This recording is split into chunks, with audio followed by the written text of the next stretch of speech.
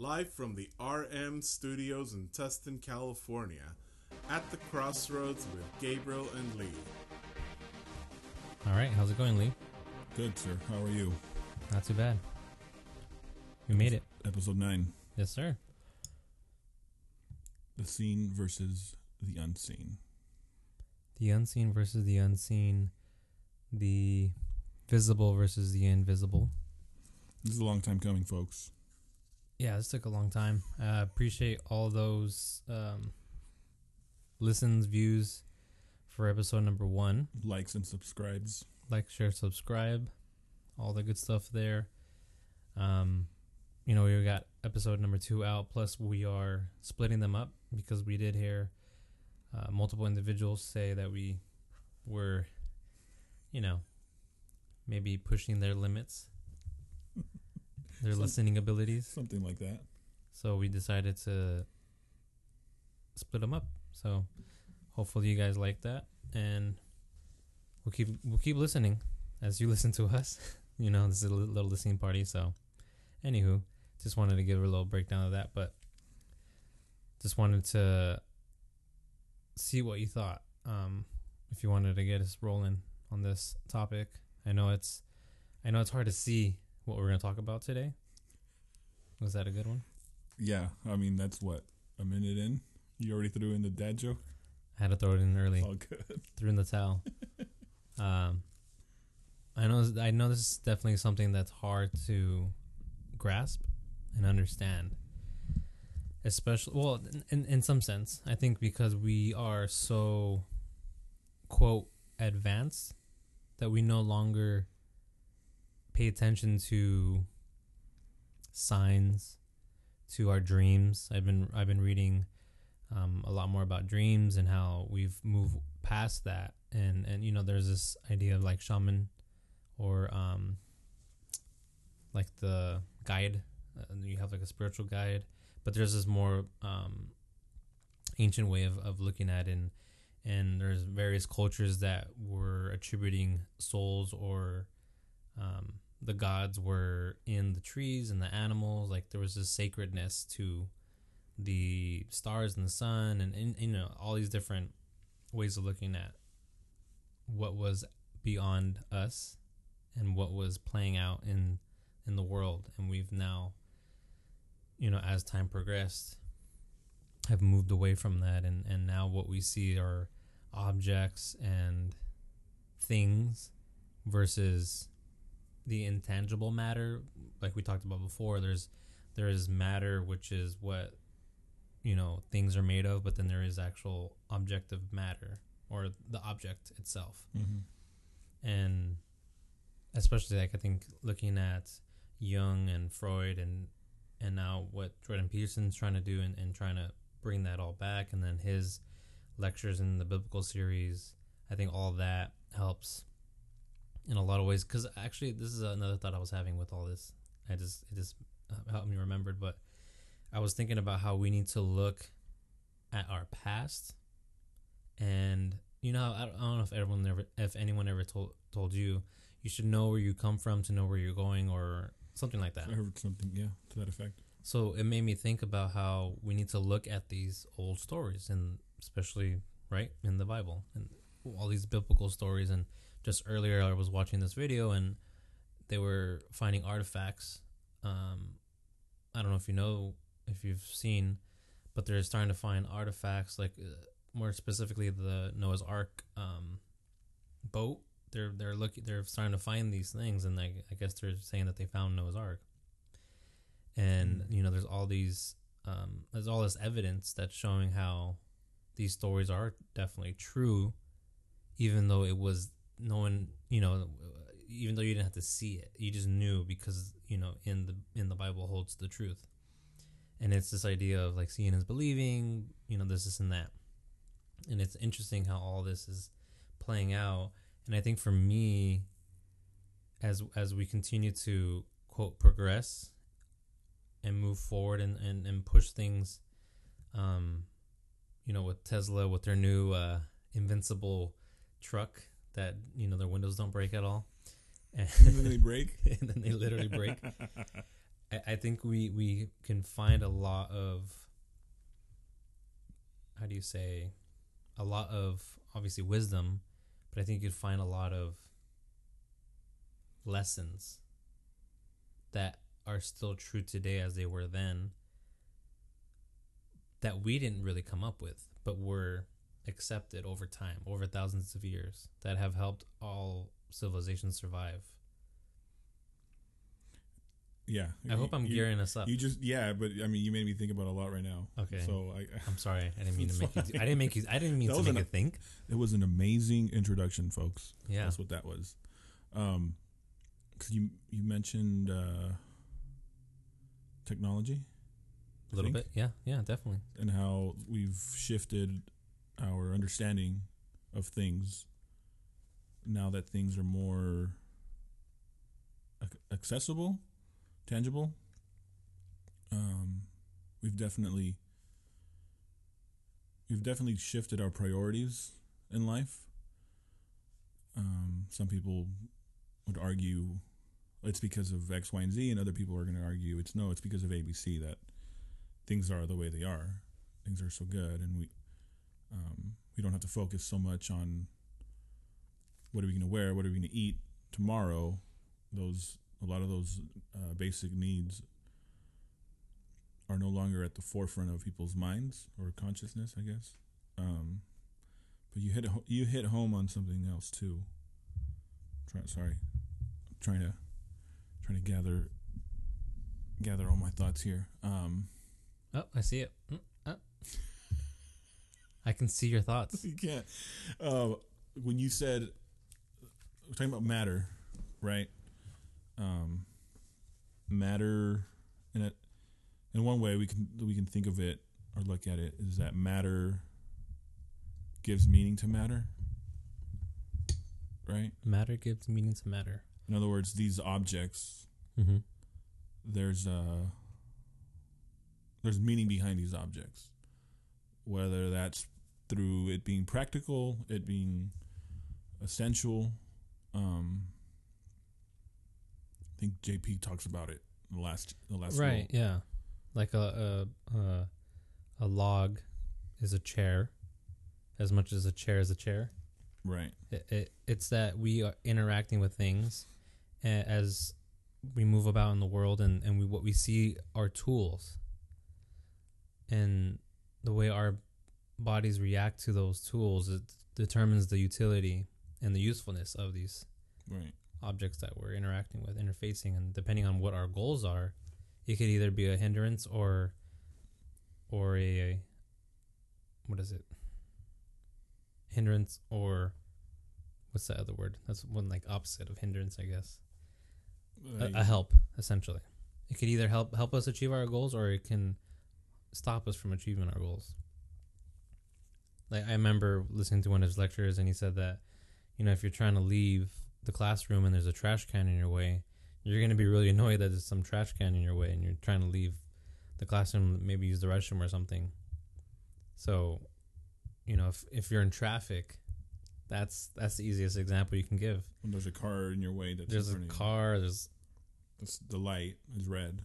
Yeah, the light's red, the stop sign. Like, I'm not gonna say what I did to get onto the freeway, but I did things to get on the freeway. Things. No, but in terms of technology and in terms of our further reliance or expectations, or I don't even know if expectations is the right word, but I'm thinking our luxuries, per se, these technological advancements and what have you. What came to mind right away was a few weeks ago in Bible study talking about the Tower of Babel and how technology has always played a huge role in not just our advancement in the visible matter, but it's also shifted the level of, again, going back to what I was saying earlier about the priorities of the inner matter, the value, right? The like our like what you're trying to say is like our values are our what is it called now? I can't think of it. Habits, Like our habits, but what we decide are like our priorities, our hierarchy of. Wow, this is really hard. You're talking about the visible or the invisible? Which one's hard? Both, man. No, I mean, okay. For example, what you're just talking about. For example, I forgot my phone or I lost my phone. That feeling of I have no idea where my phone is. It's not in my pocket. I thought it was in my pocket. Where did I set it down? And it causes a lot of anxiety in people. It causes a lot of terror. A lot of Makes it feel fear. like imminent death is upon the horizon. Like a part of you's missing. Yeah. I don't know if you've ever had. I mean, it's happened to you, but I've definitely lost a phone in public.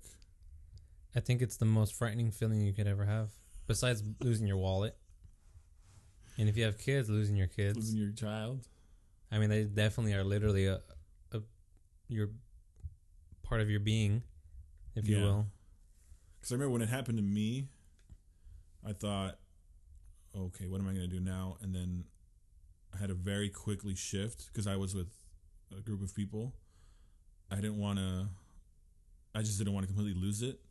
So I just had to change my mind frame from what am I going to lose to, okay, I just need to relax, need to breathe, and figure out what I'm going to do from here.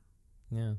And it's funny because you were alluding to Tower of Babel and how in that story we see how trauma has informed people to try to find ways to protect and secure themselves from what has happened and potentially what can happen.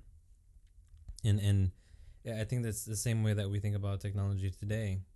I think we're trying to find ways to cure all of the diseases and pains and traumas that we've experienced, but yet you still can't get around like very basic fundamental traumas and pains. I think things that are unavoidable. It's funny you say that because I actually heard of a quote. I'm going to botch it. I don't remember who said it, but essentially it was alluding to our fears are actually way more caught up in our imagination and what the possibilities are versus the reality of what things actually are.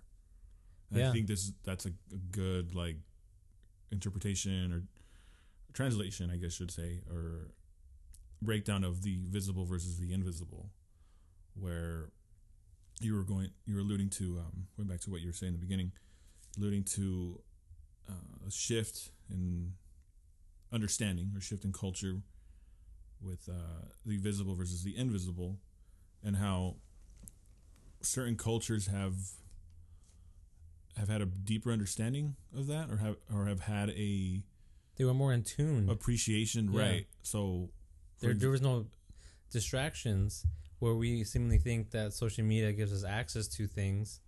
They were way more in tune with what was around them than we could ever imagine. Right, because that goes into a lot of Eastern philosophies. That also ties in with ancient Greek philosophy, where they each had. I mean, I'm sure there's other groups in world history. I just can't think of them right now, top of my head, but yeah, a lot of different groups, a lot of different people have recognized or understood that there are things going on in the invisible world, or there is that acknowledgement of the invisible world, and then we also see it obviously in it plays out in Scripture, and the understanding of how anger, an emotion, for example, like anger, it's not exactly tangible. It's not exactly coming to life in the visible world until an action takes place. But in the invisible world, that's where everything is happening first. So yeah, I think what I'm also hearing in that is, what we would call like the spiritual realm or the spiritual world. Mm-hmm. And it's funny because even with anger, I feel like you can still feel it. Right. Okay. Like, you I can feel it. angry. It's within you, Yes. but So it's internal. not. It's internal, right? But it's not. How would I put it? It doesn't exist outside of you. It doesn't have any life outside of you until you Okay. react, until you say something, until you do something that is.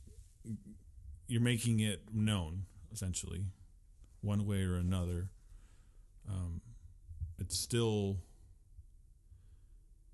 It's weird, but yeah, it comes to life first in the invisible, and then with us, like I said, with our actions, our words, speech, it'll become part of the visible world for everyone else to see or partake of. I don't know why I went to anger. No, first. I think it makes perfect sense, because the logical conclusion to anger is murder, which is the visible, the end result of what was not seen. And I think that's the logical path that you're going to go on. I think just all those different steps along the way, I think that's where obviously we can like tease that out more, like, you know, really break them down into more pieces, because obviously what happens in the middle between from anger to murder is nurturing that emotion and not dispensing with it. You know, as we always discuss, it's that seed in your imagination, your mind, and or rather your heart. If you know, there's that whole discussion that's the playground for your thoughts, for your thoughts, emotions. right? Yeah. And I think it's interesting that we don't know that's happening, and it is at all times, because it reminds me of what I'm reading right now, when we have our unconscious mind, and then there's obviously like the subconscious as well. So this all exists, let's say, in the unconscious mind. Mm-hmm. We're not aware of all the various data points that we interact with on a day-to-day basis. Whatever we're paying attention to is what we memorize, if you will. It's what's conscious to us, right? And then whatever is unconscious to us is just being kind of kind of like sprinkled out into your imagination. It's just kind of there. And then over time, you know, it'll pop its vicious little head, if it's anger, into your conscious mind, and that's where like all that, when they say like you're brewing, and obviously I think the best, and I think this is pretty straightforward from my influence from Jordan Peterson, is Crime and Punishment, and it spells out what the course, not the course, but it spells out the various places in which that emotion gets nurtured and begins to grow and fester to a point where you no longer have control over yourself, rather that emotion has control of you. Right. This is beautifully illustrated in the new Mr. Rogers movie. I don't know if you've seen it. I haven't seen it. Okay, so this is exactly what we're talking about. Is a big it's a big part of the movie. That's awesome. Sorry, folks, I just saw it this weekend, and it's definitely a good movie. You recommend it? Yes, especially if, well, I was going to say, especially if you're a fan of Mr. Rogers. But if you're not a fan of Mr. Rogers, then I don't know what to tell you. I mean, I'm sure there are people that don't like Mr. Rogers. I'm sure there are. There's people that just so, you know. No, but the movie does a good job of highlighting emotion and what we're talking about. It's like that. Was it Inside Out cartoon movie? Yeah, the Pixar movie. The Pixar movie that was different emotions to control. Yeah, different at different parts or different stages of life. Yeah, which is really, it was really well written. The storyline, I think it was just beautiful to see how, in accepting, and at the end it culminates. If you haven't seen it, it culminates to the emotion sadness, and it was in integrating that emotion that she was actually able to communicate with her parents how she was truly feeling. Mm-hmm. And then, obviously you can see throughout the movie all the different emotions are battling one another and trying to figure out what's the best emotion for that instant. But obviously Joy is trying to, in Joy's dictatorship, trying to control her to just she's trying to navigate the whole the whole thing. But yet it was in the opposite of Joy's sadness that was what was able to bring her closer to her parents. Was able, and it's interesting if you think about that, in how in Scripture it's when God works in us is when we're at our lowest point, right? That's definitely one way to. That's one way. One way to look at it or put it. Because it's in knowing and living in humility and knowing that we lean completely on God, that's how we're able to deal with the tragedies and the traumas of our life. Well, in the visible world, but also it's in that invisible influence that we're able to, right? This is how, scripturally speaking, this is how Paul puts it in 2 Corinthians 4:17. For our light affliction, which is but for a moment, is working for us a far more exceeding and eternal weight of glory, while we do not look at the things which are seen, but at the things which are not seen.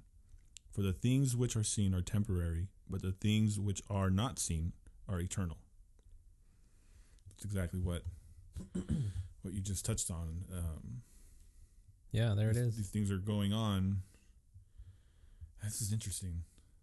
Things are going on and might not make sense. The situation doesn't make sense.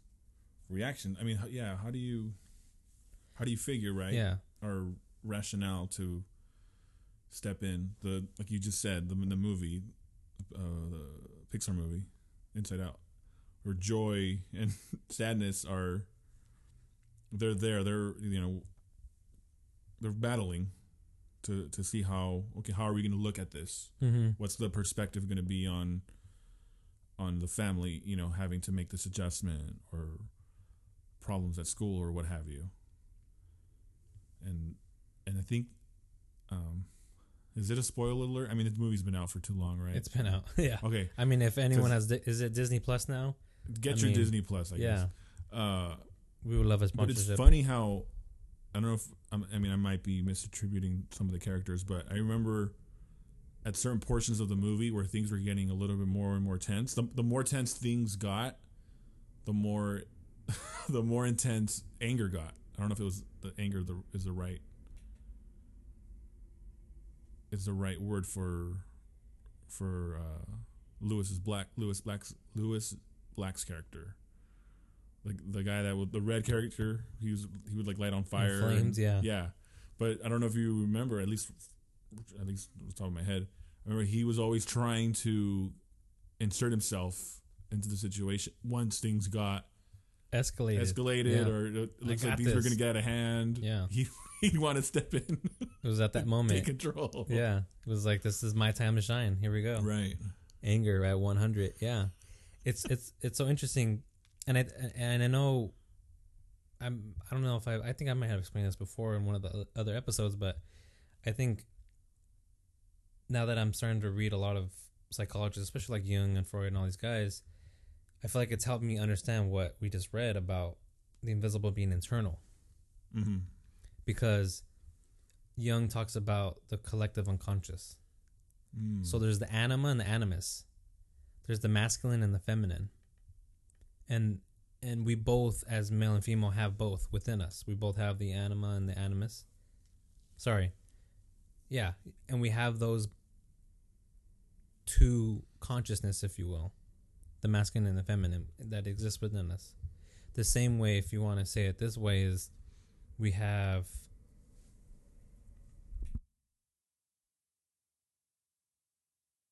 Sorry, folks. We're in airplane traffic zone.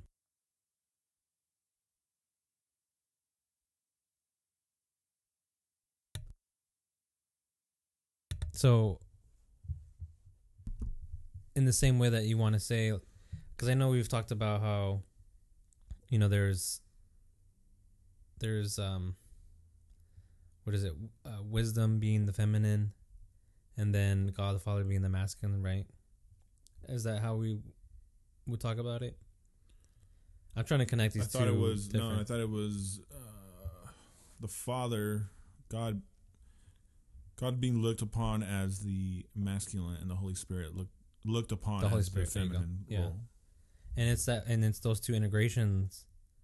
It's integrating both is what makes us, let's say, affordable or formable person. And without truly integrating the masculine and the feminine within each and every one of us, we are lacking. If you think about it that way, it's interesting, right? If we're not able to truly integrate both, our true self cannot come to light, cannot come to the forefront and be what it is that makes us who we are. Rather than when we are missing either the masculine or the feminine, then we're missing a part of who we are, and it's in these outbursts, I think, in those places where we're lacking. Sorry, folks. I'm gonna give it a second.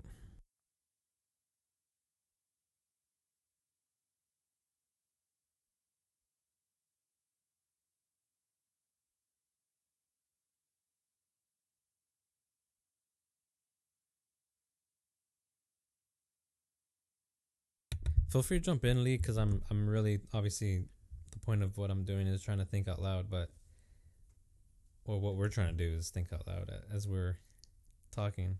But I'm trying to find this all in a way so I understand. I think what I'm trying to do is understand it myself, because obviously as I am going through, both material, like as I'm going through the psychology literature, and I'm reading the biblical stories, and we're discussing these things, it's hard to grasp these ideas. And I think in my own way I'm trying to tackle it, but it's just really, that's why it's so difficult. That's why it's a very heavy-handed idea. Yeah.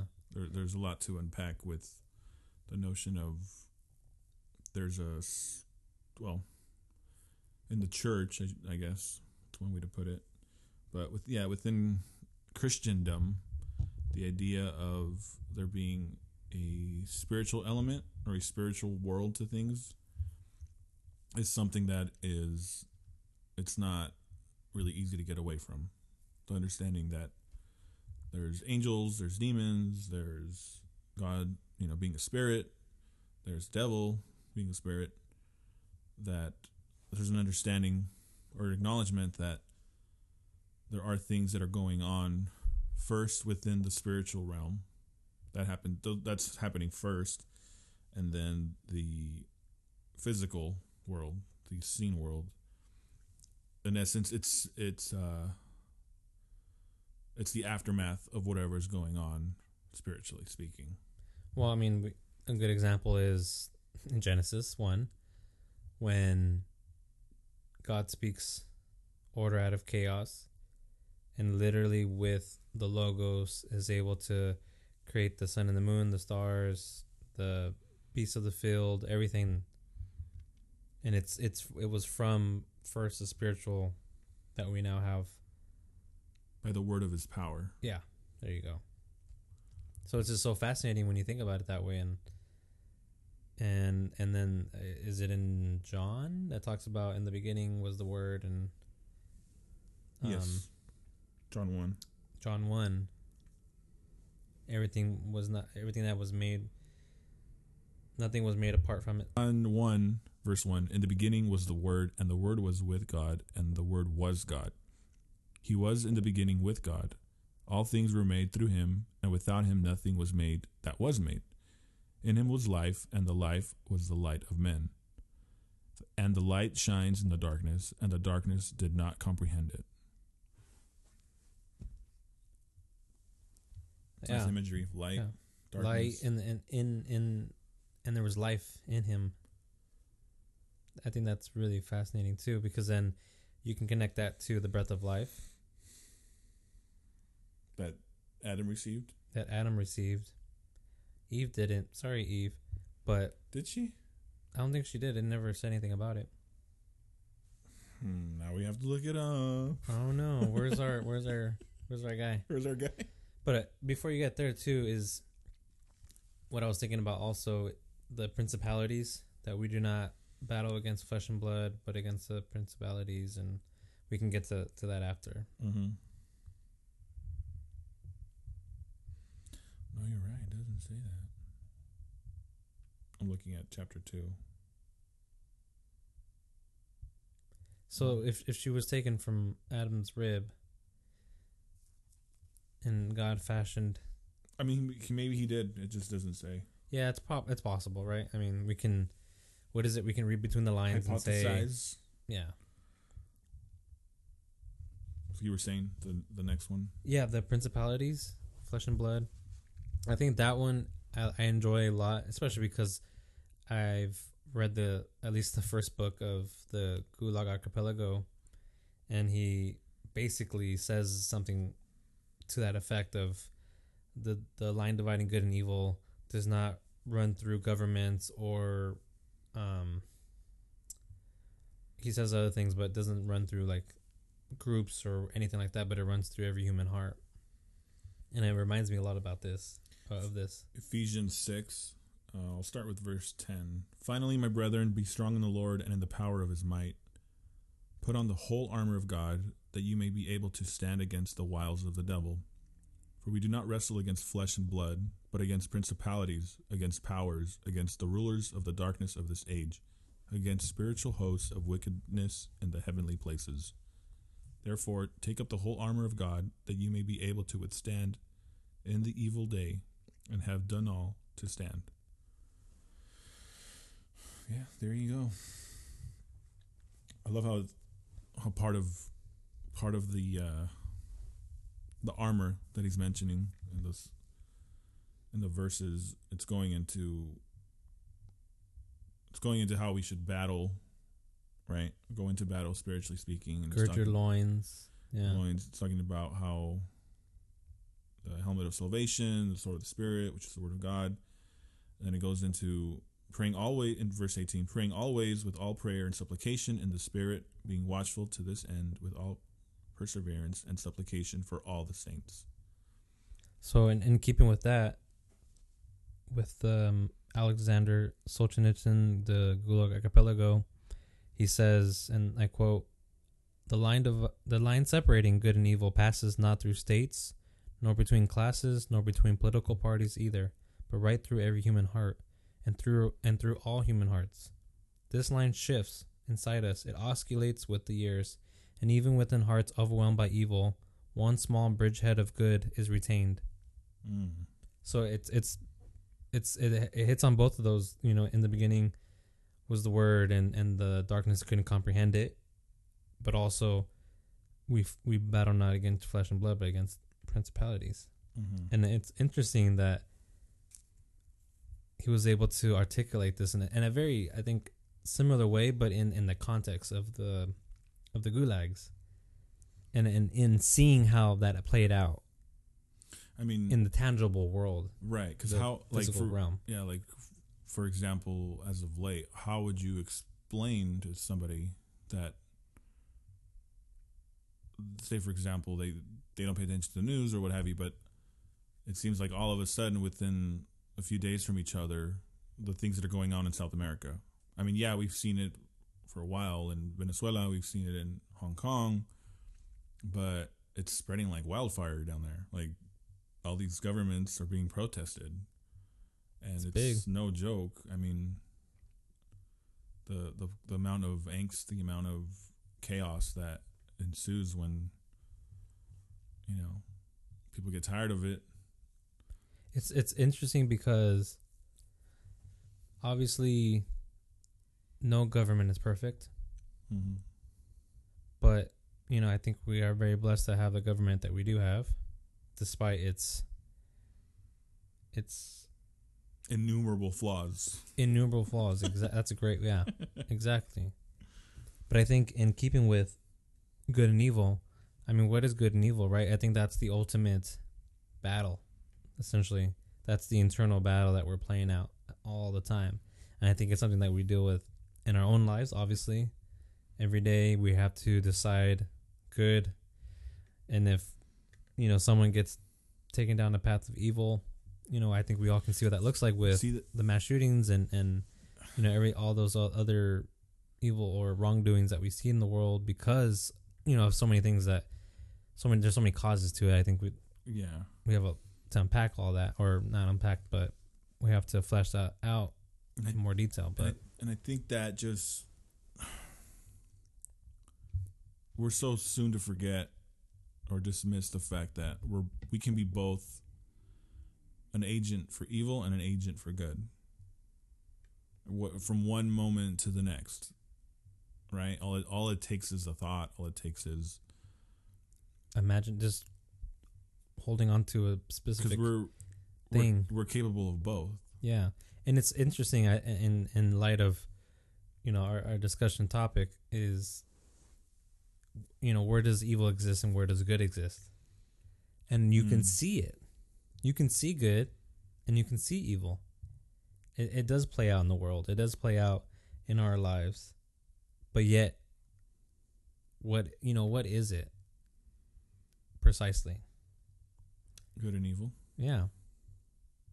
I think we both know the attributes. I think we both know what is the source of good, and I think we both know what the source of evil is. I think that's what because we're not. How would I put it? We're not the originators of good and evil. We can't. I was going to say we can't produce good on our own, but we can produce evil on our own because of it. If you look at it from the aspect of we're within our sinful nature. We're within the fallen state, so to speak. But we run to the mud. We run to the mud. I don't want to say we're predisposed to the mud, but we're definitely attracted to the mud. So more easily. Yeah, and it's not until we're connected to the vine, then we can produce fruit. Good fruit. So, speaking of good fruit, how does the verse go about we will know of his they shall know him by their fruits. And a good tree cannot produce bad fruit, and a bad tree cannot produce an orange tree is not going to produce an apple. Right. It's basic logic. Trying to throw logic. 1 + 1 is 2. But it's it's in keeping with what we're talking about, right? It's the seed, the mustard seed. It's the seed that produces the apple seed that produces the apple. It's the apple seed is anger. The apple tree, or the apple itself, the fruit, is murder. I know people are going to think, wait a minute, if I produce apples, am I producing murder? No, that's not what I'm saying. What I'm saying is, if we, again, nurture and cultivate these emotions, which, I mean, we all have these emotions. It's normal. We're angry with ourselves. We can be angry with others. It happens all the time. It's normal. It is what it is. But I think it's in recognizing when it does happen. And obviously we have different tricks or different ways of alleviating these emotions that, if we don't pay attention to them, then they can really, like, again, we're not battling flesh and blood. Let's go down in line with that, with the idea, I like what you said, that faith as a seed, so to speak, because I'm sure you're familiar with this. I just, thought we would touch on this portion of scripture a little bit. Hebrews 11:1. Now faith is the substance of things hoped for, the evidence of things not seen. For by it the elders obtained a good testimony. By faith we understand that the worlds were framed by the word of God, so that the things which are seen were not made of things which are visible. By faith Abel offered to God a more excellent sacrifice than Cain, through which he obtained witness that he was righteous, God testifying of his gifts, and through it he, being dead, still speaks. It's beautiful. I mean, that him being dead, his works, his actions, his choices, his decisions, it still rings true. Basically, right? Or it further on in that chapter, it goes into, let's see, verse 6. But without faith it is impossible to please him, for he who comes to God must believe that he is, and that he is a rewarder of those who diligently seek him. It's interesting that, I don't know why, today of all days, I heard Richard Dawkins with Joe Rogan. And it's just interesting how it's like I understand he's a biologist and he's an author and whatnot.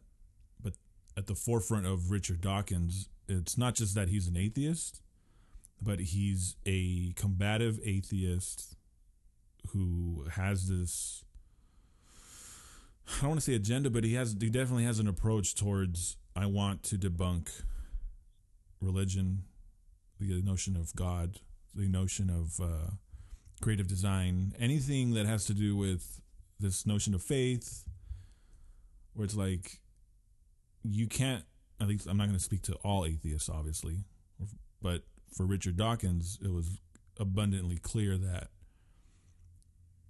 he's an atheist, but he's the outspoken atheist who's going to make sure that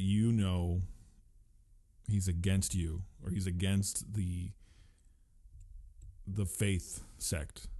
Yeah, like that's very much. It almost feels like, listening to the interview, it almost felt like, of all things, he's first the debunker of religion, of faith, of God, and then he's an atheist, and then he's a biologist.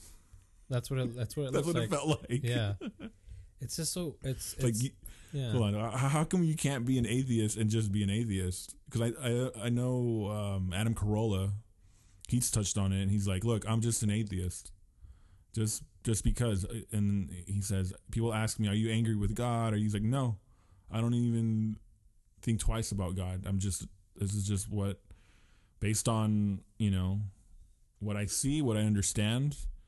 For Adam Carolla, he just doesn't believe in God, but he just leaves it at that. There's no animosity. Come on, Adam Carolla, he's the atheist guy, but he's partnered with the Jewish Orthodox guy, and they're making a movie based on the political and cultural climate of America. No more safe spaces, or no safe safe spaces. No safe spaces, something like that. Yeah. With Dennis Prager. Yeah. I'm just saying, like, it's very interesting that. I mean, yeah. You could say the same about Dave Rubin, right? Right, but he's obviously more in tune with people that are more influenced. People that are deists. Yeah. But yeah, it's like Carolla's open to, without saying it. He just says, like, look, it doesn't bother me that you're a believer. It doesn't. My personal choice, my personal opinion is that I'm not. And he can move on. He can move on from that. Whereas somebody like, maybe because, I don't know, Richard Dawkins is an intellectual, and he's I don't know if he's a professor. Maybe he has been in the past. I'm sure he has to be, right? But I'm saying he's at that level of, like, animosity. Yeah, like, can't move on from that. There's got to be some sort of childhood traumas that he's not dealing with. Maybe it's a British thing.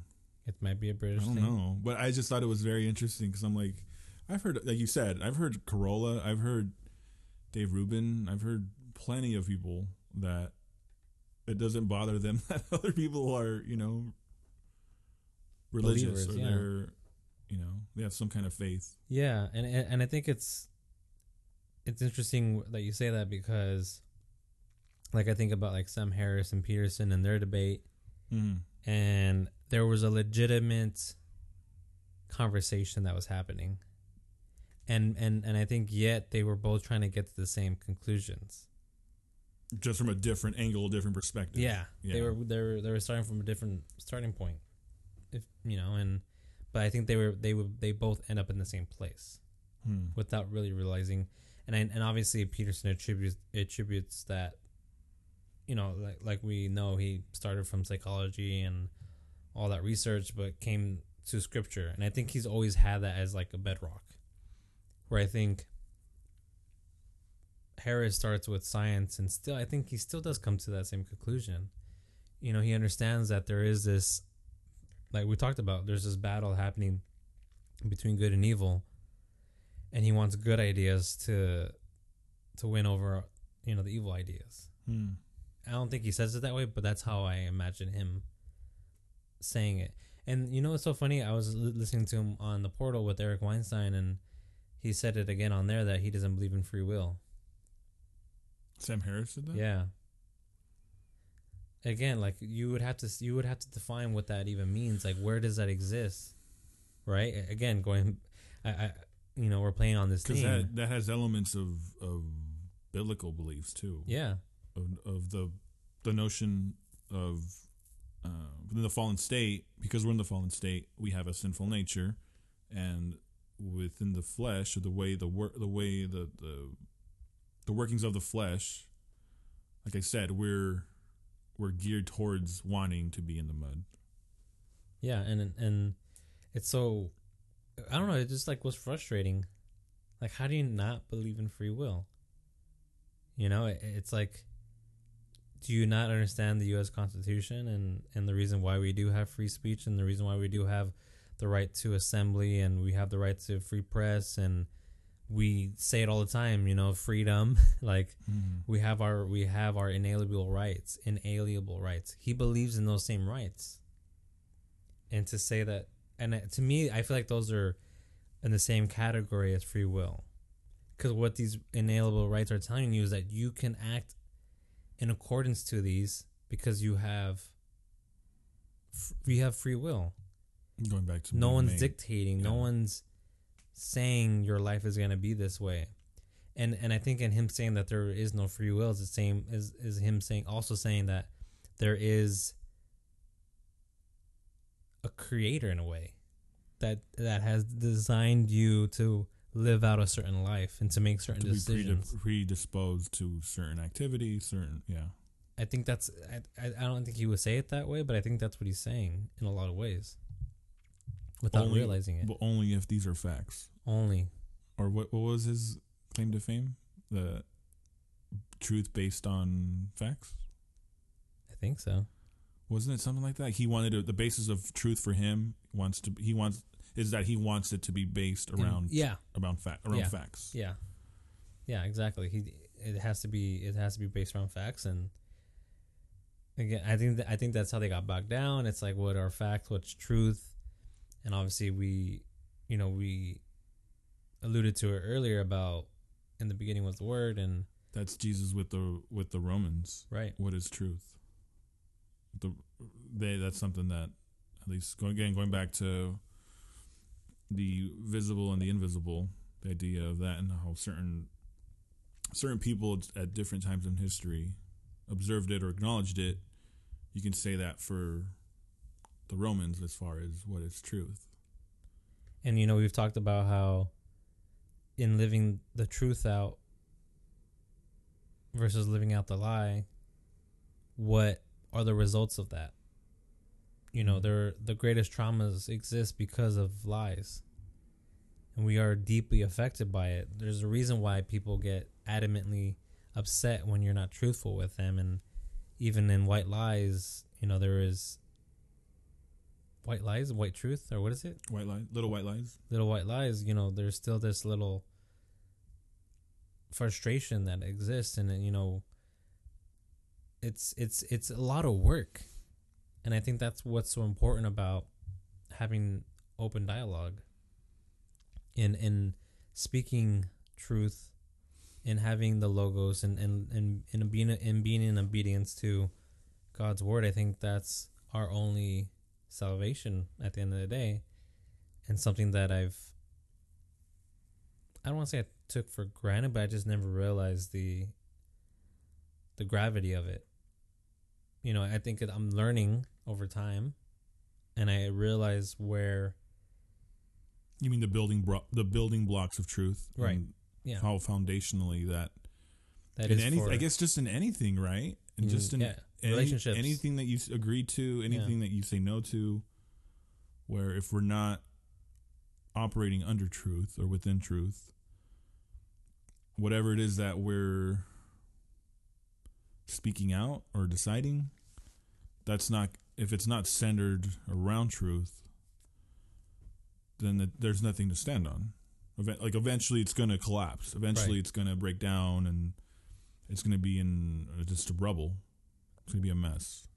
Yeah, and I think it, you know, I think that alludes to, you know, relationships, that alludes to family, that alludes to, you know, you can see it in politics, and you can see it in business, you can see it in nonprofits, you could see it mainstream media, fake news. You see it everywhere, and I think, you know, a lot of times people want to talk about these huge global issues, and yet we're not dealing with what we can deal with in our own lives, in our own selves. You know, it's like how Peterson says that we're a node in a network. We, you know, Jesus took the sin of the world upon him and bore that sin and died on the cross. I think that is saying the same thing. His actions affected all of humanity before and after, right? That was a pivotal moment in history. Okay, if people believe that was historical. Can we say that the life of Jesus was the crescent? I can't say that word. Crescendo. You had trouble last time, and now I'm having trouble. Yeah. The crescendo of humanity, right? Because that's when you're talking about logos. That's when truth became flesh. Truth entered into the world. For the second time? Not really. Or kind of. Well, I don't want to get us distracted, but yes and no, because it, you know how in Genesis when it says that Abraham spoke with the Lord, it was flesh and blood, and so that's like, I forget the term, the scholarly term that they used for the pre-incarnate Jesus. Okay. Because that's something too that I've thought about. Does that also apply to Genesis, the Garden of Eden? Because it, you know, it says after they ate of the fruit, of the knowledge of good and evil, it says that they heard him walking in the garden. So, I mean, who knows what that would look like? Because if it's a spirit, how would it make? If God was only abiding in the invisible world when he was in the Garden of Eden, how would he have made noise when he was walking through the garden? It's just, I know it's something that but it's hard. It's weird. I didn't even prep for that. Talking about the visible and the invisible, and the story of Genesis 2 and 3, and God walking in the garden. I mean, at least Adam was able to walk with God in the garden in the cool of the day. Because before, when I was a kid, up until I don't know how long ago, I just thought, oh yeah, it was just the presence of God was there, and it was just a voice, and they felt God's presence as they lived and walked among the animals in the garden and whatnot. But then that part kind of, you know, now that I'm older, now that part throws me off, where it's like when he was looking for them, he's walking through the garden, it says that they heard him walking through the garden. Anyway, sorry, I know that's... No, I mean, it's great. Sidetrack. That's what we're doing here. But we're here to get distracted by the word.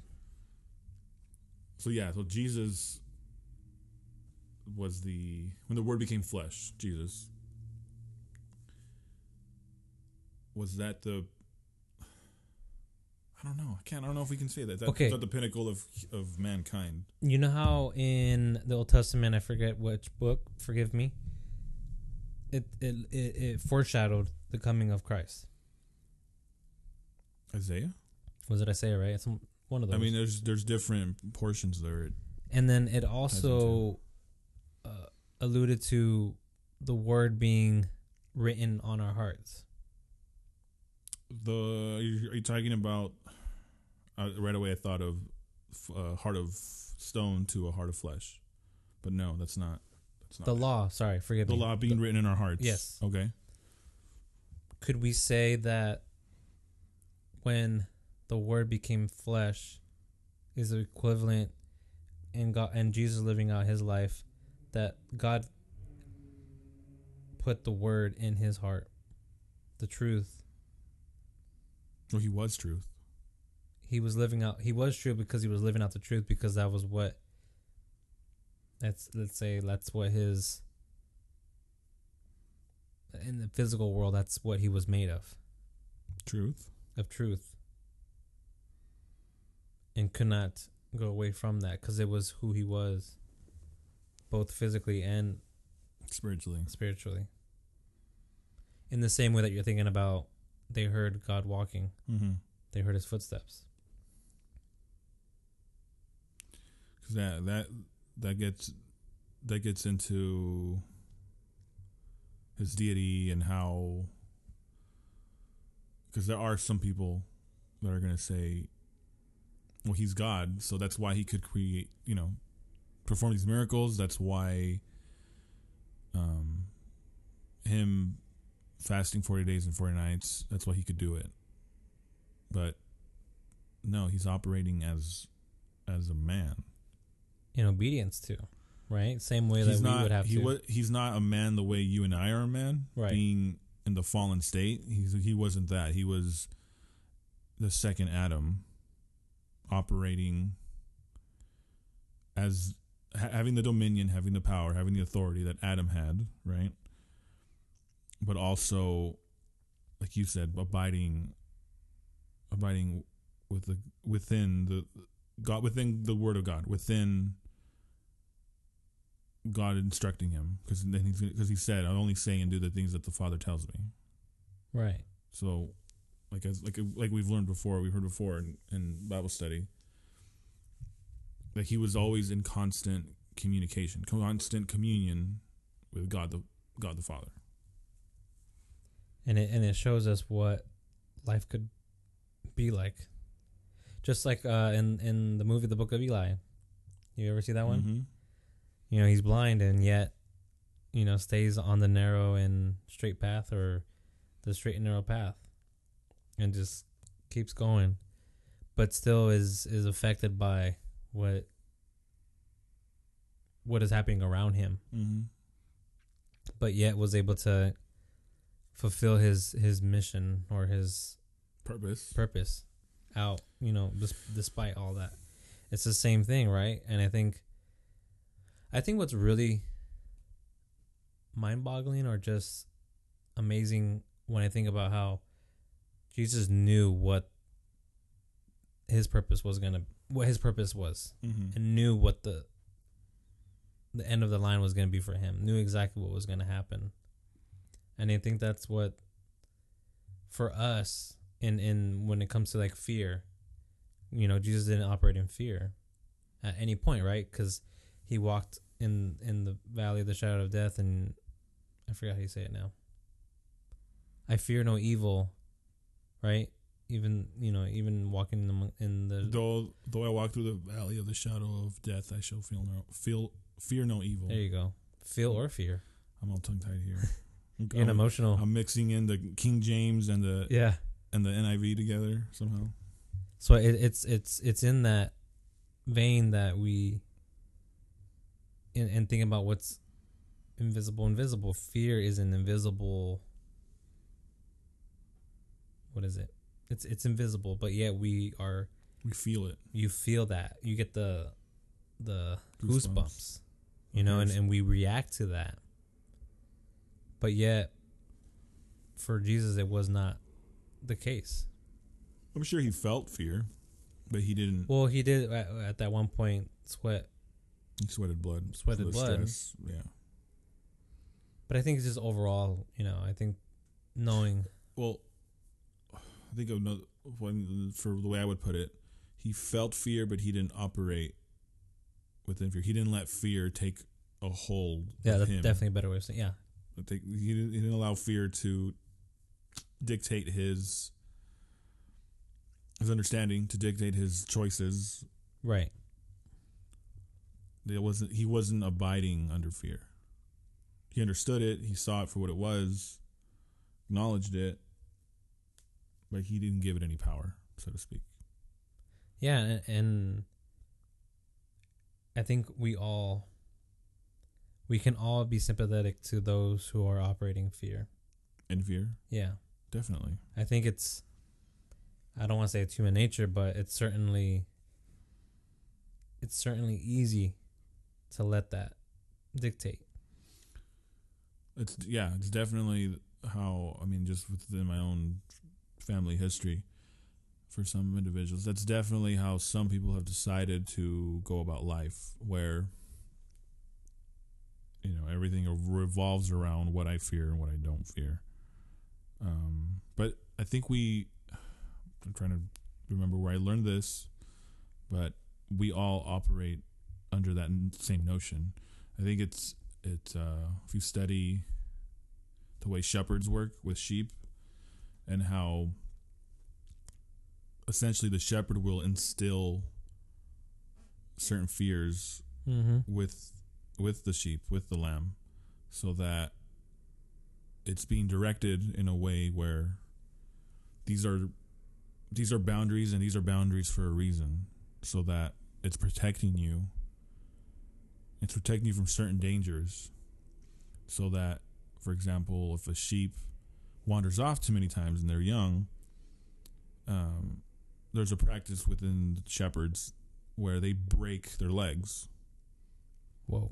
They break their legs. That's why, how it says, your rod and your staff, they comfort me in Psalm 23. I think that's Psalm 23. Sounds about right. So the shepherd's role in breaking the legs of the sheep, he's also mending their legs, to the point where, in order to travel, he's carrying the sheep around his neck, around his shoulders.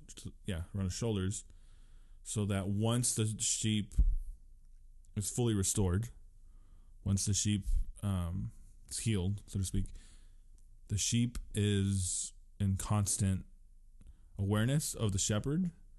The sheep will now stick close to the shepherd's side. Even though the shepherd was the one that instilled the discipline aspect of it. That's another verse too, that God disciplines those that he loves.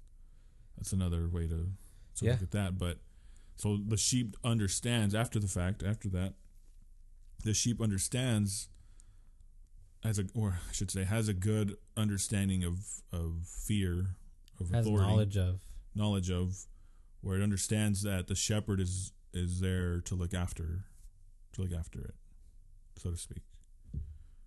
Yeah, it's that's what it is, right? Our parents discipline us, and we thank them. And we definitely see the effects of kids that aren't disciplined, right? Oh yes. We see. What's Peterson's? Nobody likes an old baby. Yeah. Not a big baby, but I think it was old baby. Something a 4-year-old, 12-year-old, a 50-year-old baby. Yeah. Yeah. And it's interesting, yeah, because it's in that discipline where maturity and growth happen. It's bringing out it's helping the development, that person, that goat, to develop, to be, well, in the goat's case or the lamb's case, a better follower and better at being obedient to the shepherd. But in the same way as raising children, I think, or the same way in any sort of interpersonal relationship, it's in those, when we upset one another and we tell each other of our, what sort of trespass. Did we talk about this already? We might have. Like we had the whole notion. You were trying to correlate or reconcile the fear of the Lord is the beginning of understanding. Yes. Yeah. With perfect love casts out all fear. So I don't remember that part. That's new to me. the fear of the perfect love casts out all fear. Mm-hmm. Because I mean, I don't have a concordance or Bible encyclopedia with us, but I know that fear in the first verse doesn't necessarily mean the exact same thing as the word fear being used in the second verse. Got it. Okay. Because fear, we can look at it as worry, trembling, terror, horror. But fear can also invoke respect, Mm-hmm. reverence. So there's an element. I mean, there's an element of that in both, but essentially, because I've heard this from, it might have been Erwin McManus, that our fears is what define our boundaries. So if you're afraid of Afraid of heights. heights, you're not going to go on a hot air balloon, That's for sure. right? I've been on a plane though. Yeah. Wait, are you saying you're afraid of heights? A little bit. It's a little. I mean, I guess it's different because We went on the tram. okay. That freaked me out. The hot springs. Oh well, tram? actually, you guys didn't make it, but gosh, It was too much for you. who decided that was a good idea? I mean, it was definitely fun. I could see myself doing it again. Not I so- overcame my fear. Yeah. But yeah, so yeah, I think the same way. Like, if I was in fear of the tram, I would not have been able to participate in this, fellowship, and I would have missed out on the opportunity. Mm-hmm. But I decided, no, I'm not gonna let this stop me. I'm not gonna put that boundary. Because that's interesting. Now I don't know why I thought of when they asked Kanye who is he afraid of or what is he afraid of. He said, "I only fear my daddy." Did he say something like that? I thought he said I fear God. Yeah, but he's alluding to God when he's saying my daddy. Oh, he said it that way. Yeah, he said it. Ah. Well, that's Kanye. Did you hear about what's his name? Rick Perry saying that God ordained Trump's presidency and Obama's presidency. I don't know if that second part's true, but I've heard a few people say that. what do you think about that? Well, as a Christian, are you asking me as a Christian, or are you asking me as Well, what do you think of that? Yeah. Huh? Do you think that's in keeping with scriptures? Okay. You have to acknowledge history and the way God worked within political man-made, I should say, or not even man-made sometimes, but yeah, definitely, because we're gonna hear in, I believe it's Exodus, how God hardened Pharaoh's heart. There's a lot more to that. Some people are going to take it. Like you're talking about free will. Some people are going to assume, or not assume, but attribute that to, see, God isn't just. He isn't. He isn't letting this whole thing play out. But in reality, it's a matter of viewing it as under God's sovereignty, so to speak, because in some translations, or again going back to what I said with having a concordance or encyclopedia, the understanding of one interpretation of hardening Pharaoh's heart was alludes to the picture of a wine press. So, within a wine press, all you're doing is squeezing out whatever that fruit, or in this case with wine, obviously it's grape. Whatever's made.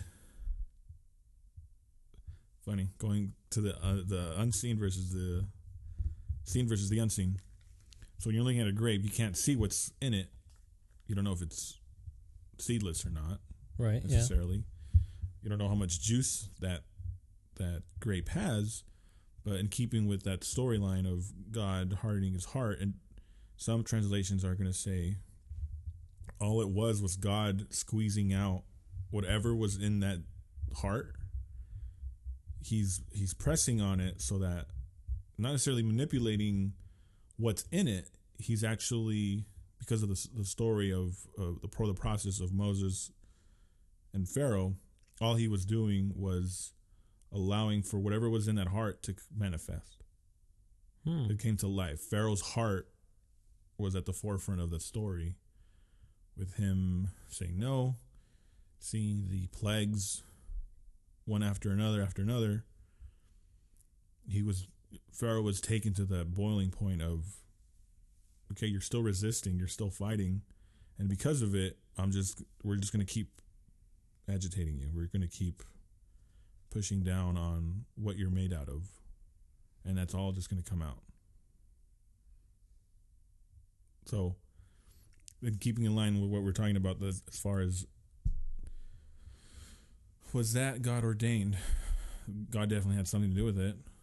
If we're believing, for example, with King Nebuchadnezzar, for example, how he went crazy, he had his chances. He saw God's miracles. He saw that there's something going on with these Israelites. There's something going on with these people from Judah that have this strange God, this foreign God, and they're claiming certain things and they're coming about. But since he's the king at the time, he was still resisting. He was still fighting, to where he went crazy. It says that his heart became like that of the beast of the field. So he became like just a wild man. At this point, lost his mind. And then it wasn't until after the fact, it was after that he acknowledged the God of Abraham, the God of Isaac, the God of Jacob. The Lord of Hosts. Yeah, but in that element, we understand that. Well, even I guess if you look at Joseph too, Joseph and Daniel, they were put in these positions as prime ministers. They were put in these positions to guide the ship, I guess, or to steer the ship, keep it on course, keep it up. Yeah.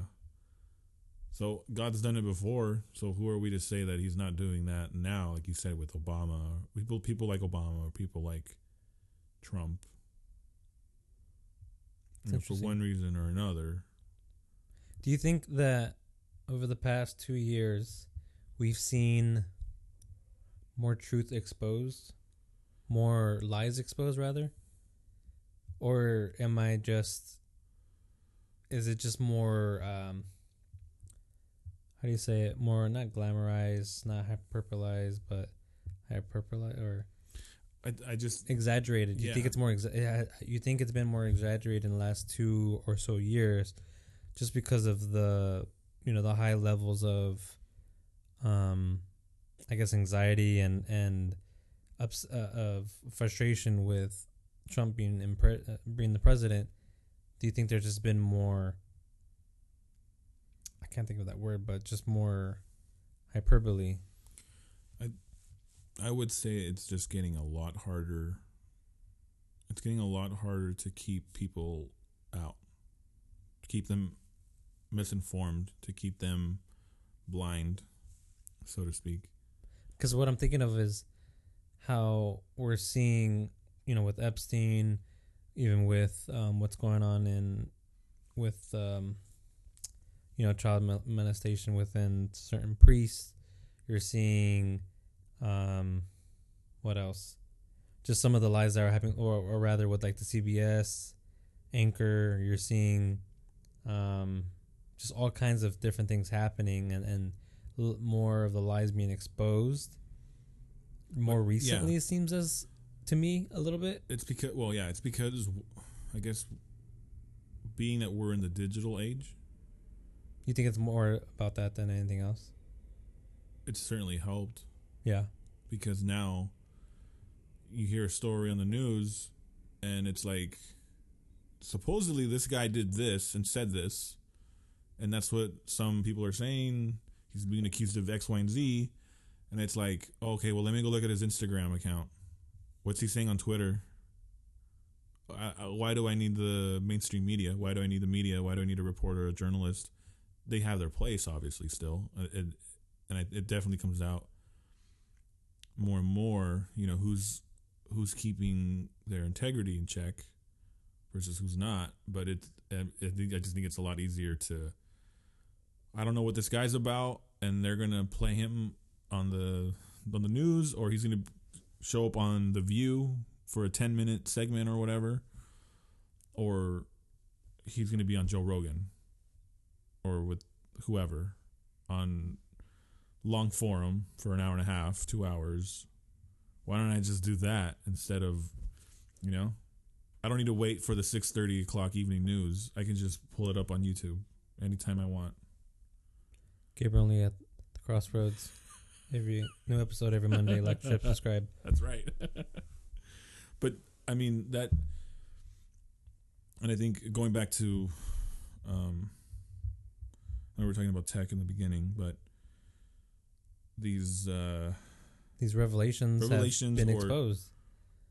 Because, like, I'm thinking Trudeau, even like Kavanaugh, right, or the Virginia governor, or the North Carolinian, the blackface. He was in blackface. Yeah. Trudeau was in blackface. What else? I don't know. But then you add in like the Me Too.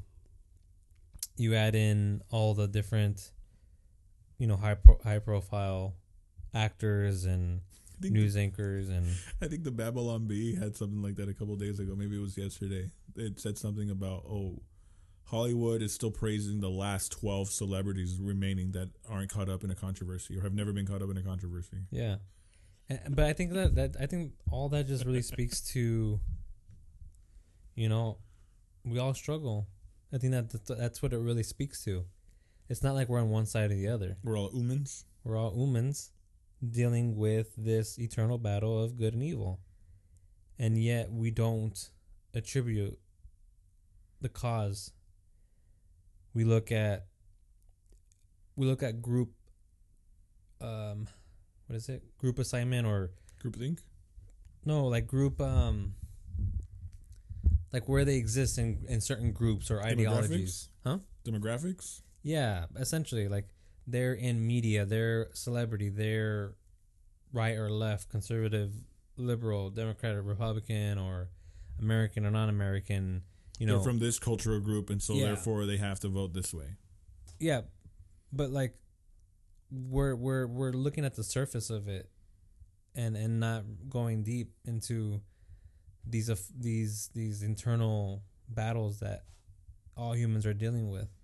Well, I mean, isn't that the rub against identity politics? Right. Where it's like intersectionality. Let's allow this one fact about us to define us.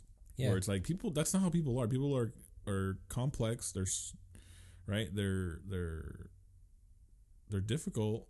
They're made up of so many different elements, so many different things. Going to the visible versus the invisible. Right. So yeah, why do you want to shoehorn them or put them in a box because of this one fact about the person? Because that's all we can see. That's all we can physically see of that person. You think it's okay? Do you think to that point, we're just trying to make sense of it, and so it's like Gabe's male Hispanic, boom, he must be from Santa Ana. It's possible that he's in a gang. It's possible that, you know what I'm saying? Like, is it? I mean, I just see it as being lazy. It's dishonest. Well, yeah, definitely. It's categorizing us. Disingenuous. Yeah, and not that none of that's I'm not in a gang, or it may or may not be true. Yeah, it may or may not be true. That doesn't define you. Certainly not, and it doesn't tell the story of my life experiences or anyone's life experiences. It doesn't tell the story of my DNA, the composition of my DNA, my parents, the history, the attitudes, the there's just so many things that have happened or have not happened that me being who I am, ethnically or culturally or geographically speaking. It tells only part of the story. Right. It's a minor detail of of who you are, what makes you you, because I don't know, I might get some slack for this, but like that's how some veterans feel about celebrating something like Veterans Day, where for some of them that are a little bit more outspoken, they're going to say, just because I'm a veteran doesn't mean I'm a hero. Right. Yeah. Because they're veteran. It's like we're people too. We're flawed. It's like the guy that went to what was it?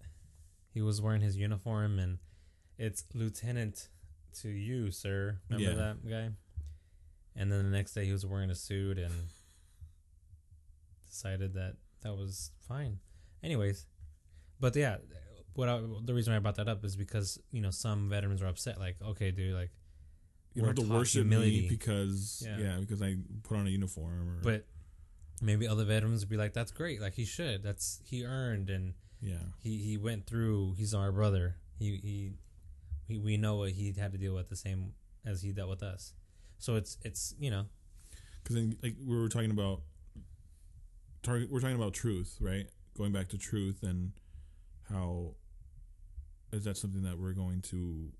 Are we going to approach our relationships? Are we going to approach things within the light of truth? Because, for example, I've met people that were in the Air Force, and they're just like, when this whole thing comes up about respecting or honoring veterans and whatnot. When I've met some people in the Air Force, they're quick to hold off on them being praised. They're like, look, I was in the Air Force for 4 years, and I was in an office for most of the time. I never got shot at. I never, had a fire weapon or anything like that. Like, I'm not a hero. I'm not. And even for those guys who were in battle, maybe they came out of that not as badly wounded or afflicted by, what they had to do or what they had to deal with, and they can say that I'm not as bad as this other guy. Right. Somebody else got it worse. Give more attention or what have you. Somebody else lost a limb or... Yeah. And that's a very interesting, domain, especially when it comes to this idea of like sacrifice, and, certainly many of them put their life on the line. Yeah, because, to me, that goes into the notion of respect being earned. And it's not something that we can command or demand, right? Because it's like, okay, there's something for most people, there's something noble or honorable with the idea that somebody served their country.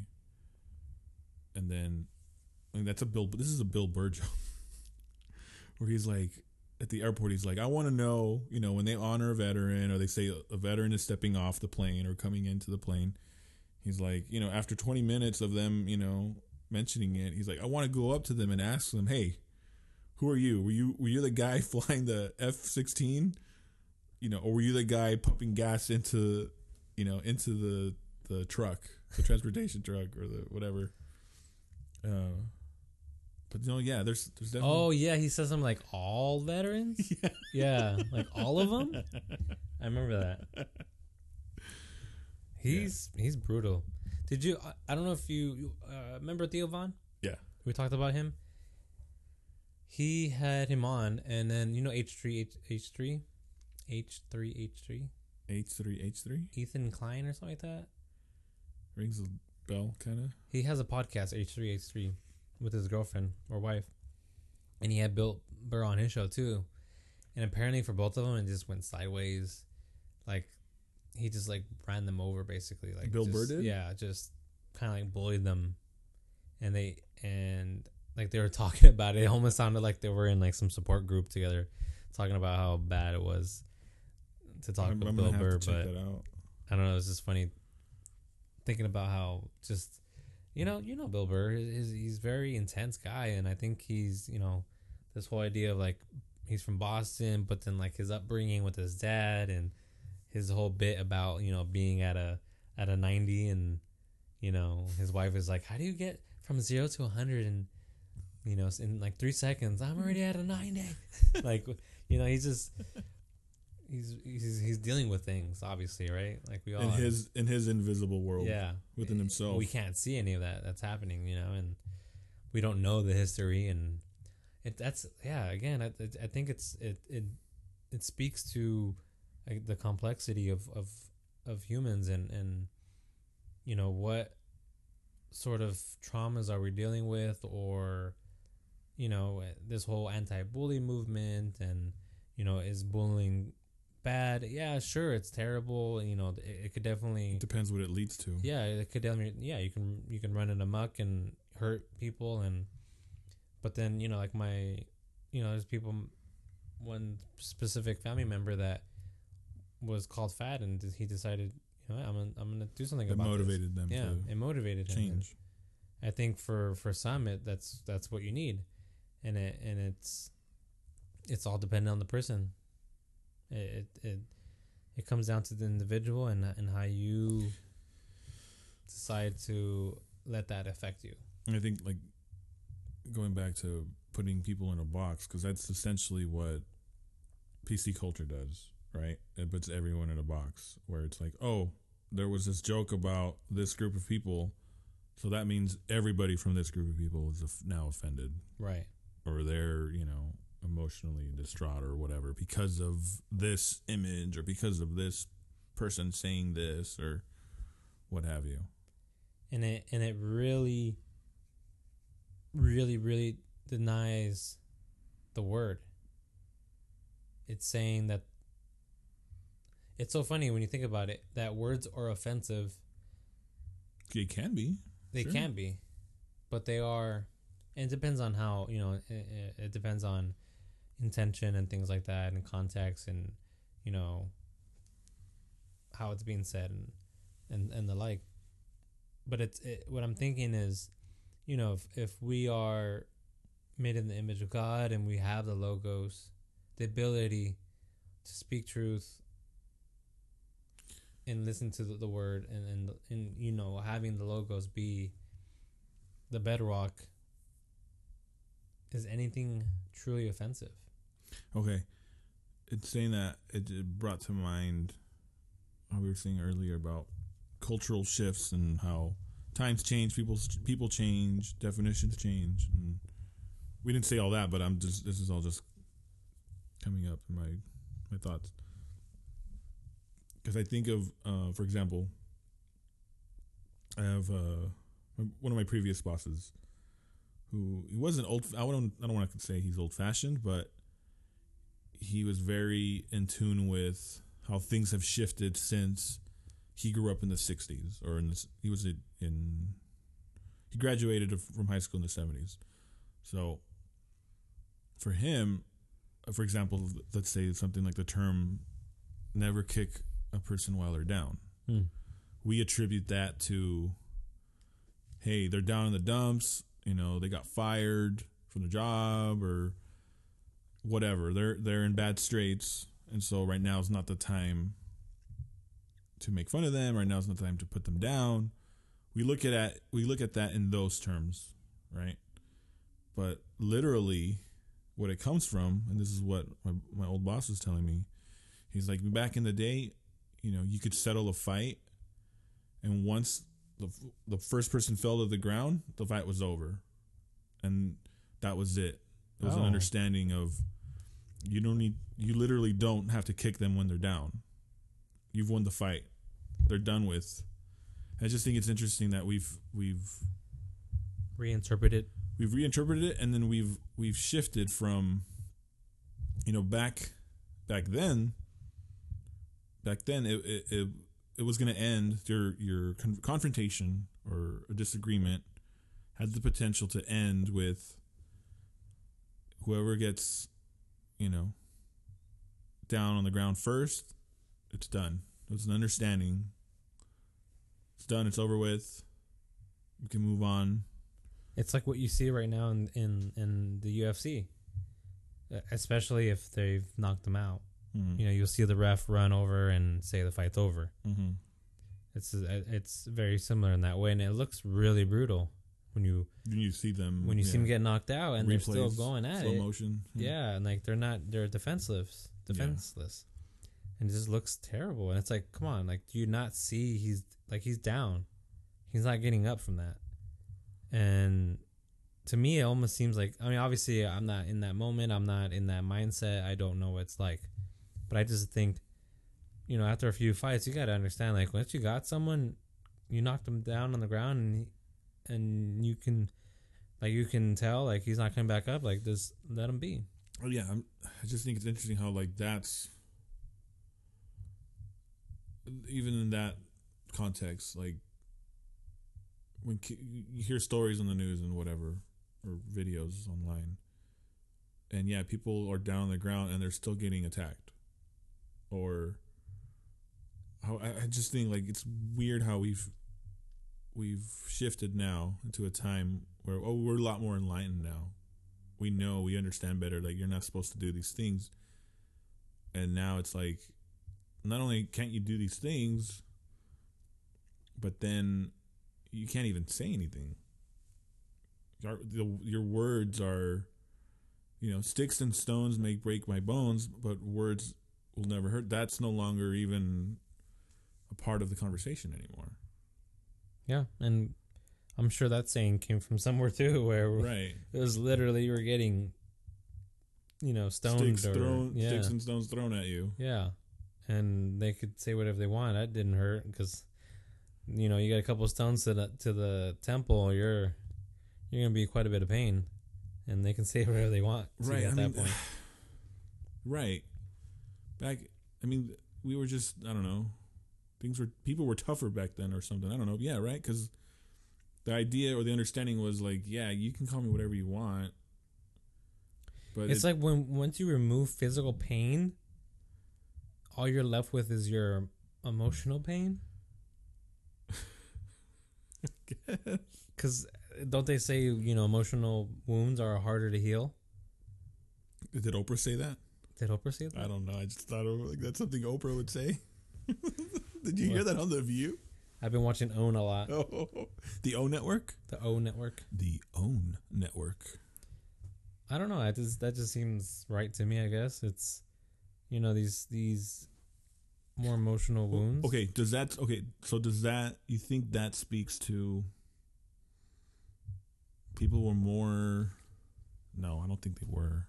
People were, there was just this level of consciousness or self-consciousness back in the day where it was like, you guys can make fun of me for being,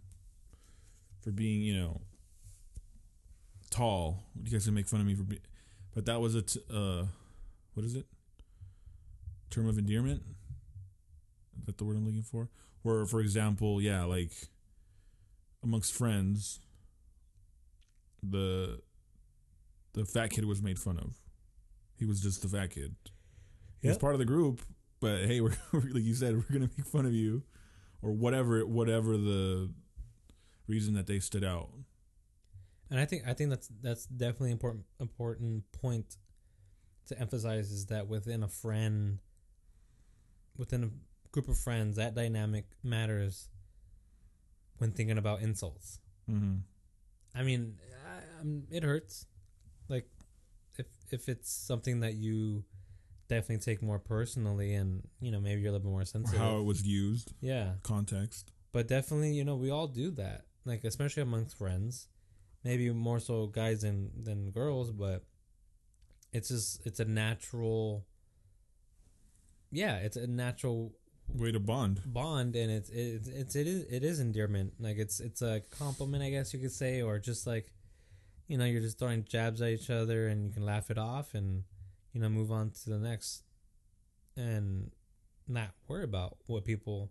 You're not really worried about what they think of you, in a sense, because they are telling you what they think of you, but they're doing it in a playful way. My mind's being blown right now. So sticks and stones is basically visible versus the invisible?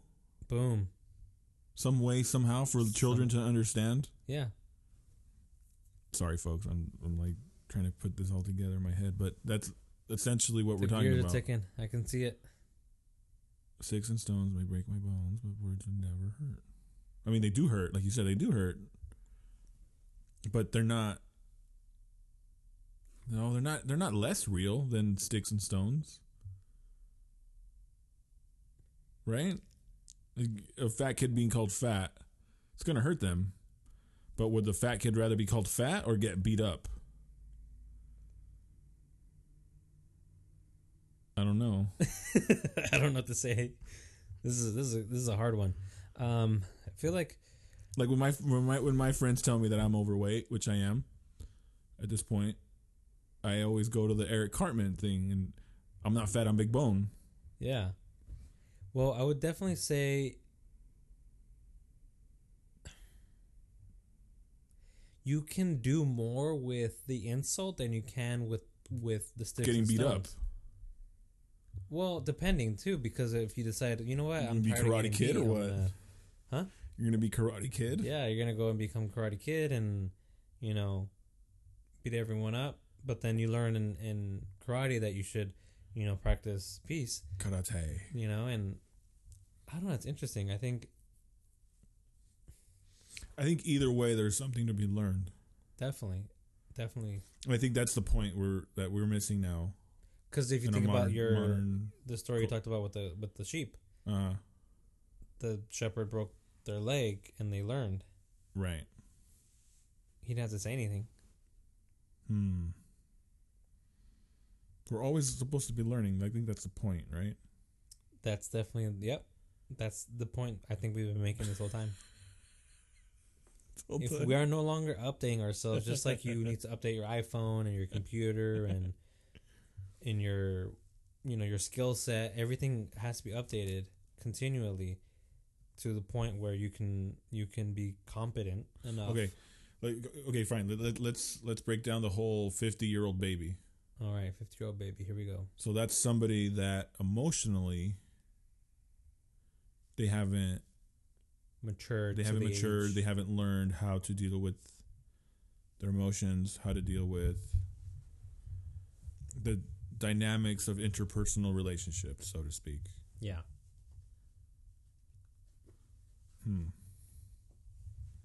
What do you see there?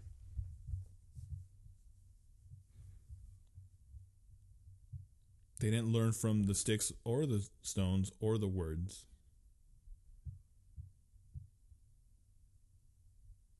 They didn't. Okay, so in thinking about physical, cuts and whatnot, is it Muay Thai? Is it Muay Thai? There's one of those martial arts Or martial art forms that calls for them to break their shin bone, so it becomes calloused and it becomes even more tough. Essentially, it becomes hardened in order for them to withstand not only blows, but they can also get them deal blows. It toughens their shins even more. Right. And then you think about, you get a cut, you get the scab. A lot of times the scab is stronger than what was there before. But can you say the same thing with your emotions or your thoughts or your ideas? I think so. It's just different.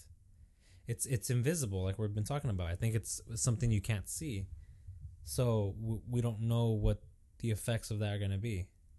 Whereas with the physical, I think it's the same thing. First, it's invisible, like we know, scripturally or spiritually speaking. Scripturally speaking, it's always in the invisible, and then it is shown in the physical world. So the same way that our feelings, ideas, and thoughts and emotions are not visible but yet are affected, we won't see those effects until, let's say, the fat guy decides to go to the gym and he's buff, or the dumb guy decides to go read and he becomes smart. Well, I don't know if it's the same thing. Or Cain being jealous, angry towards God and his brother, that led him down the path to murder his brother. Right. Because it wasn't like I murdered my brother and then I became angry at him. Yeah. It doesn't work that way. But because he allowed his thoughts and emotions to fester, right, he allowed himself to become an agent of evil in that regard. He did bear fruit of evil because he gave into evil thoughts, evil desires, evil, right? Yeah. It's interesting.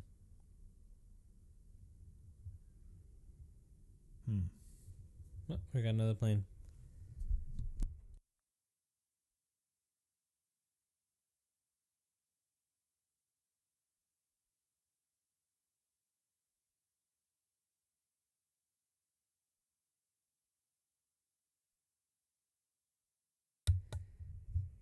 So yeah, I think in light of all this, it's been fascinating to see the dynamics of the unseen world and the seen world, the visible and the invisible. You know, that plays out in our lives every day, and I think that we certainly don't pay enough attention to what we don't see, because we think we don't see. But if for those who have eyes to see, they shall see, and I think we understand that when we say that is spiritual eyes, when we can see the 3/4 angels, right? Is it 3/4 angels? 2/3. 2/3. Sorry, I misspoke. 2/3 angels that are with us. It again, and going back to not operating in fear, but knowing that that's the case, as long as we are abiding by. I think that's kind of my summary, I guess you could say. My takeaways in a lot. Abiding in all truth. this. Yeah. First and foremost. Yeah. Yeah. Yeah. Because there's definitely things that, like, again, there's things that are happening first in the invisible or the spiritual world, and we're allowing these things to manifest one way or another, depending on what we give ourselves to. It's another way of thinking about it is it's the scientific method.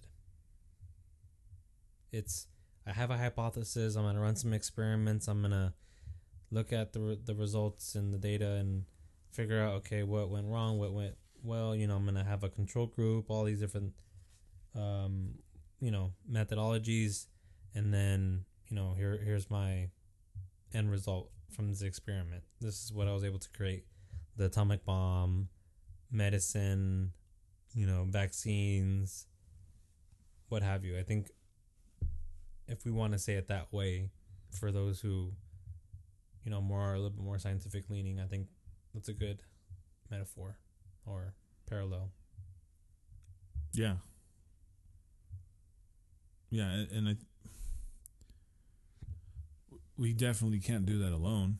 Definitely can't do that apart from truth, apart from wisdom, apart from having a certain understanding that, going back to the whole idea of originality, that what is in the unseen world is it's coming to life because of the decisions we make, one way or another, some way, somehow. Because what I think of, what comes to mind for me, was in Ezekiel 36:26. We talked a little bit about this earlier. I will give you a new heart and put a new spirit within you. I will take the heart of stone out of your flesh and give you a heart of flesh. So in essence, that the fact that we had a heart of stone was evident that we weren't living the way God intended.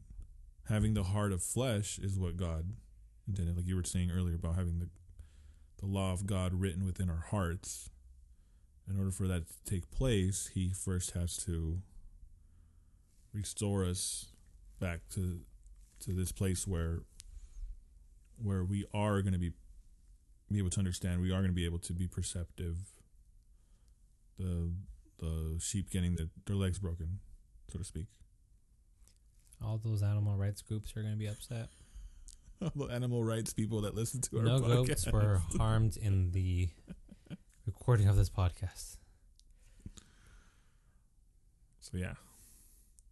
Well, that wraps that up. Appreciate you all giving us a listen. Like, share, subscribe, if you will. If you like. If we won't be able to see it, so we don't know it's real until you actually press the button, and then it will become visible it to becomes us. to live in the visible world. Absolutely. And if you like, please leave a comment. Let us know what you think. We'd love to get some feedback or just your thoughts on what we're discussing here. You know, we want this conversation to continue beyond ourselves, and that's our hope. At least without having said it to each other, I think that's what we're hoping for. We want everyone to join along as much as possible. At the crossroads. All right. Good night. Good night. Live from the RM Studios in Tustin, California, at the Crossroads with Gabriel and Lee.